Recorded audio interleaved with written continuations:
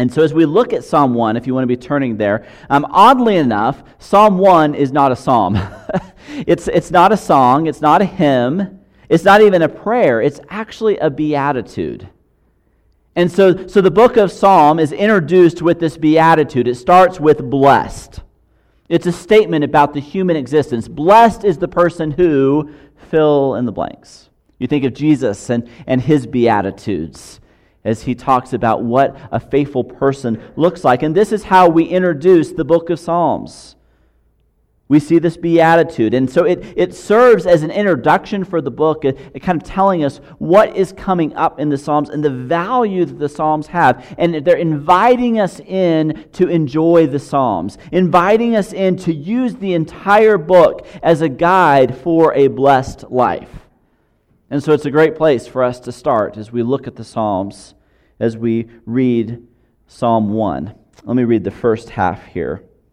Blessed is the one who does not walk in step with the wicked, or stand in the way that sinners take, or sit in the company of mockers, but whose delight is in the law of the Lord, and who meditates on his law day and night. That person is like a tree planted by streams of water. What better place for a tree than by streams of water, which yields its fruit in season and whose leaf does not wither. Whatever they do prospers. So we've got this beatitude. Blessed is the person who is. And then uses this metaphor of a tree. They're like a tree that's by a stream. You can imagine a tree by a stream with that kind of water source is a pretty healthy tree. It's not a tree in the desert. It's not a tree that needs constant care and attention because this stream of water is feeding this. And so what is this person like? This person who is like a tree, what characteristics do they have? What quality do they have? What kind of tree is this? We can imagine maybe it's a great oak or a fir or an elm, an aspen or a pine, maybe a palm. What kind of tree is this that's next to this stream? The Bible often compares trees to those who are righteous, and the righteous compared to trees. Psalm 92 says, the righteous flourish like a palm tree.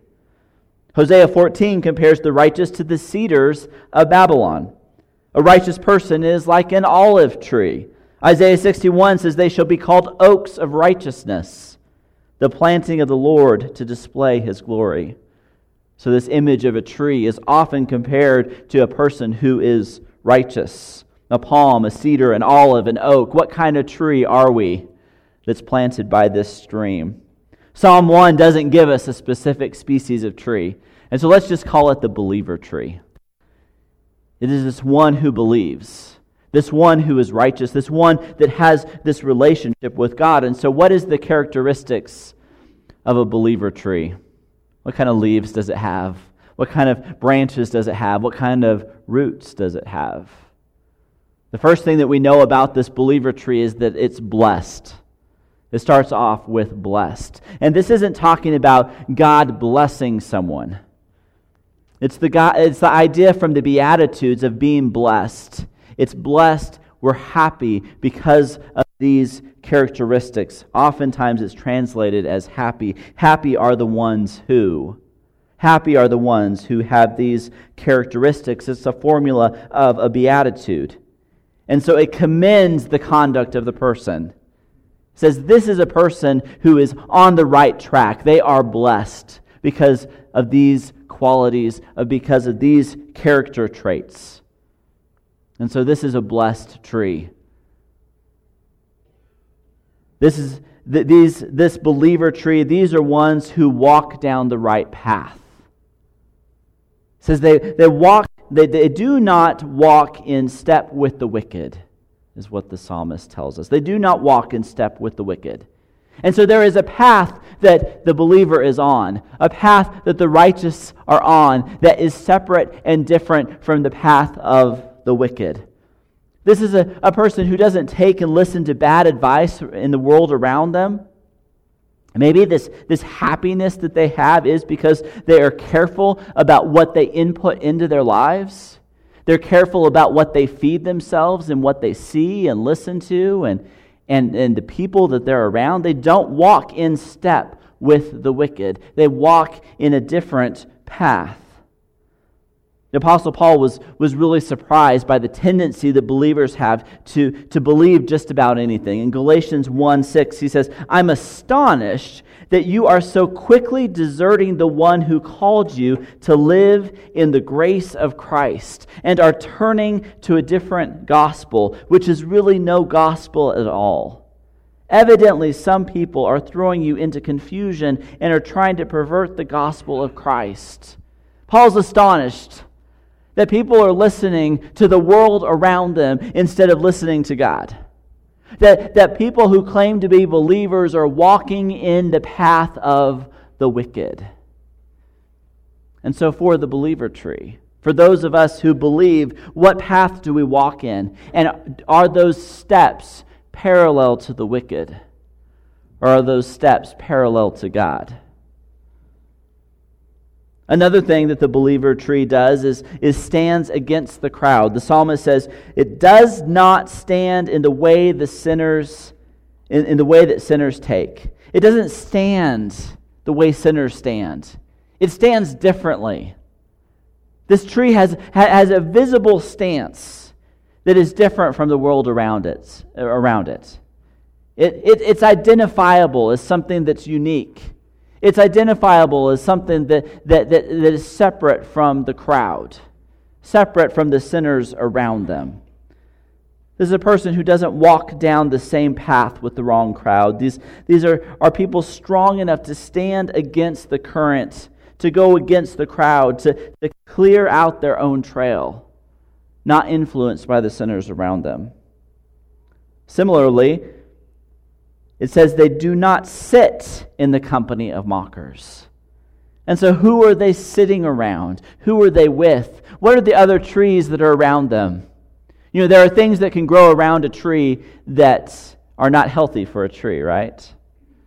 Other weeds and other trees that are more parasite-like in the way that they suck nutrients from other trees. And so is this tree around other trees that are healthy? Or is this tree around things that are going to suck the life from them, to drain the life from them? Think about the great redwoods. One of the things that allows them to stand so tall and so strong in the winds is the root system that intertwines with the other trees. That because they're standing together, they're stronger. Because they're with other trees, they're able to withstand the storms that come. And so as a believer's tree, do you stand in isolation? Do you stand alone? Do you say, I got this, I can do it myself? Or do you stand with others, with a root system that is intertwined with one another to bring strength, to bring encouragement, to bring accountability, to speak truth into our lives, to speak encouragement into our lives? This is why community is so important. As we talk about gather, grow, and go, the growing happens in life groups. Because growing doesn't happen in isolation. Growing is going to happen with the health of others around you and being in relationship with others. So the believer tree knows that it cannot stand in isolation, and it certainly cannot survive when placed in a toxic environment of those who are cynical and unbelieving. What are the things that eat away at a tree? What are the things that eat away at our faith? You know, in this climate, trees can be a challenge, right? They're not fed adequately. They're not pruned adequately. We have a heat wave. We have an abnormal freeze. Any combination of cold and heat does damage to our trees. And so what are you exposing yourself to as a believer? Are you exposing yourself to the extremes that's going to damage and weaken the tree? Damage and weaken our ability to grow, to be healthy, and to provide what a tree is supposed to provide. We have a tree in our front yard that I'm not sure what is going on with it, but all the leaves have holes in it. This tree is not providing the shade that it should. I don't know if it's the hail damage from those weird storms or the drought that we had, or I don't know what it is, but this tree is visibly not healthy, which for someone who loves trees, it panics me a little bit. But the leaves are full of holes. And so the tree is not doing what it's supposed to be doing. It's not providing the beauty that I want. It's not providing the shade that I want because it's not healthy. There's something wrong with this tree. It's been exposed to things that a tree should not be exposed to. And so as believers, we expose ourselves to way too many things. Things that damage the leaves, break the limbs, weaken the roots, and lead to the death of a tree. And so the psalmist says, don't sit in the company of mockers. Don't stand where sinners stand. But instead, what does the tree do? It delights in the law of the Lord. It takes delight in the law of the Lord. This is why this psalm is an introduction to all the psalms, because we have in the psalms this incredible book of the words of God, these beautiful songs, these beautiful hymns, these beautiful prayers, ones that address so many layers of the human condition, the sadness of the heart, the victory of a win, the challenge of defeat. The Psalms speak into every human condition that we can imagine. And so it starts off by saying, if you are going to be blessed in your belief in God, if you're going to be blessed in your walk with God, then delight in the word of the Lord. Delight in it. Soak it up. Delight in what He has to say. I think too many times the Bible is not the first place that we run to for comfort. It's not the first place that we go to when there's crisis. It's not the first place that we go to when there is trouble. But the word of the Lord is rich, and it feeds us, and it nourishes us, and it strengthens us so that we can stand tall in the storms. And so do we delight in the word of the Lord. And the tree also meditates on the law day and night, not just delighting in it, not just taking joy in what God has to say and how God speaks into our lives, but actually meditates on it, memorizes it, has a steady diet of it, continues on and on throughout the day, day and night, meditating on the words of the Lord, the truth of the Lord pouring in over our lives in the middle of a world that is full of deceit and lies and fake news. A world that is full of falsehoods disguised as truth. And we meditate on the truth of God day and night, and that will speak into our lives and build us up and encourage us and nourish us. Our root systems are weak. Our root systems are weak and susceptible to disease and storms and crisis and breakdown when we're not delighting in and meditating on the Word of God. The believer tree is also fruitful. That the tree bears fruit. That when it is healthy, it grows and bears the fruit that it was purposed to bear. We've got a peach tree in the backyard. I've never seen a peach on this peach tree, but I'm told, does it have a peach on it? It's got a peach on it? Wow. That's the first peach I've seen on this peach tree. This peach tree, you can barely call it a tree, poor thing. It's like a stump, and then this big branch, and then like a few little leaves up here with apparently a peach on it. Oh, there's a couple on the ground. We did not harvest the peach quickly enough. It's now on the ground. But a healthy tree, which this peach tree is not, a healthy tree that's taken care of, that's pruned correctly, that's watered correctly, that has the right amount of sun and the right not amount of freeze. These are the trees that will produce fruit. And so the healthy believer will be producing fruit.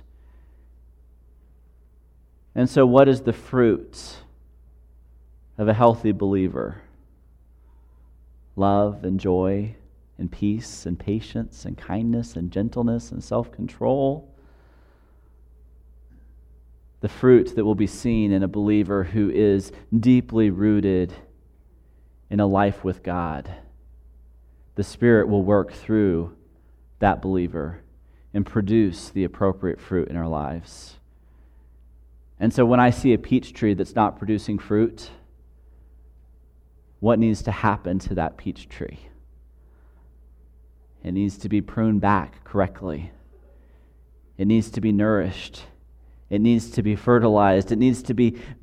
Something needs to change about that tree. And so when we reflect on our lives and see a lack of fruit in our lives, something needs to change. Something needs to be pruned away. Something needs to be watered. You need more water, less water. You need something to change in how that tree is being nourished.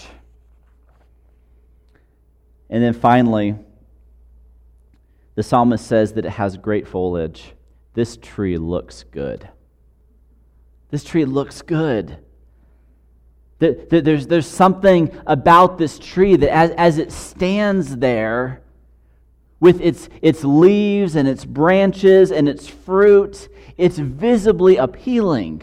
There's something beautiful about this tree because of God's work and what is happening in this tree. It's full of healthy leaves and healthy fruit and branches that are not dead and hanging off. This is a healthy, good-looking tree. Psalm 92 says that they are always green.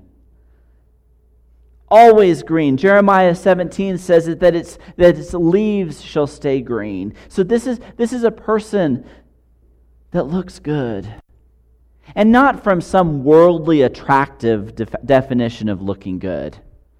We're not saying that this is a supermodel or this is some worldly definition of good, but there is a vibrancy and a health to this person. That when you meet this person and you encounter this person, there is something that radiates from them because of what God is doing in their lives and what the Spirit is doing in their lives. But a good-looking tree will make things around it look good as well. When I'm shopping for a house and I want mature trees, it's not just because of the tree, but it's because I think that this house looks better because of the good-looking tree in front of it. And so there's this making others look good around us as well. Trees with a lot of foliage help the atmosphere, they help us breathe better, they help give us better shade, they make life better. And so the people around this tree live better, the quality of life is better because of the presence of this tree. And so it doesn't just look good for itself, but it looks good for the benefit of others. The health of this tree benefits others, but ultimately it's making God look really good. Because a great-looking tree is glorifying God. You look at the great tall pine trees in the forest, and they point you upward to God. As our opening poem talked about, the tree's branches are always lifting up in worship of God. And so we see that a healthy tree is glorifying God. Isaiah 61 says, they will be called oaks of righteousness, a planting of the Lord for the display of His splendor. A beautiful tree shows how beautiful God is. And so as our life grows toward God, others see God through us and in us. The believer tree glorifies God in every season, even season of drought, even in the storms, always glorifying its Creator. And so this gives us a great picture of what the believer's life is like, who we're called to be. Of course, the psalm doesn't finish there. The psalm finishes with this contrasting image. Verse 4, "Not so the wicked. They are like chaff that the wind blows away. Therefore the wicked will not stand in judgment, nor sinners in the assembly of the righteous. For the Lord watches over the way of the righteous, but the way of the wicked leads to destruction." And so we have the tree that gives us this image of the believer's life, and then the opposite of that is this chaff. The husk that you pull away from corn, the peeling that you pull off of an onion, the flaky mess that comes from getting to the garlic clove that sticks to everything that you don't want it to stick to. It's like glitter. Yes. It sticks to everything. And it has no purpose. Just like glitter. It has no purpose but to be thrown away. The chaff just needs to be thrown away. It's protecting something inside, but it has no use for us. And so we peel it away and we throw it in the garbage disposal because it's worthless. And that's the opposite of the blessed tree, the blessed life in God. It's a life that just blows away. It has no roots, it has no health, it has no life, and it has no purpose. And so as we think about this, we reflect on John chapter 15. "I am the vine, and you are the branches. If you remain in me and I in you, you will bear much fruit. Apart from me, you can do nothing." You're just chaff thrown away. "If you do not remain in me, you are like a branch that is thrown away and withers. Such branches are picked up, thrown into the fire, and burned.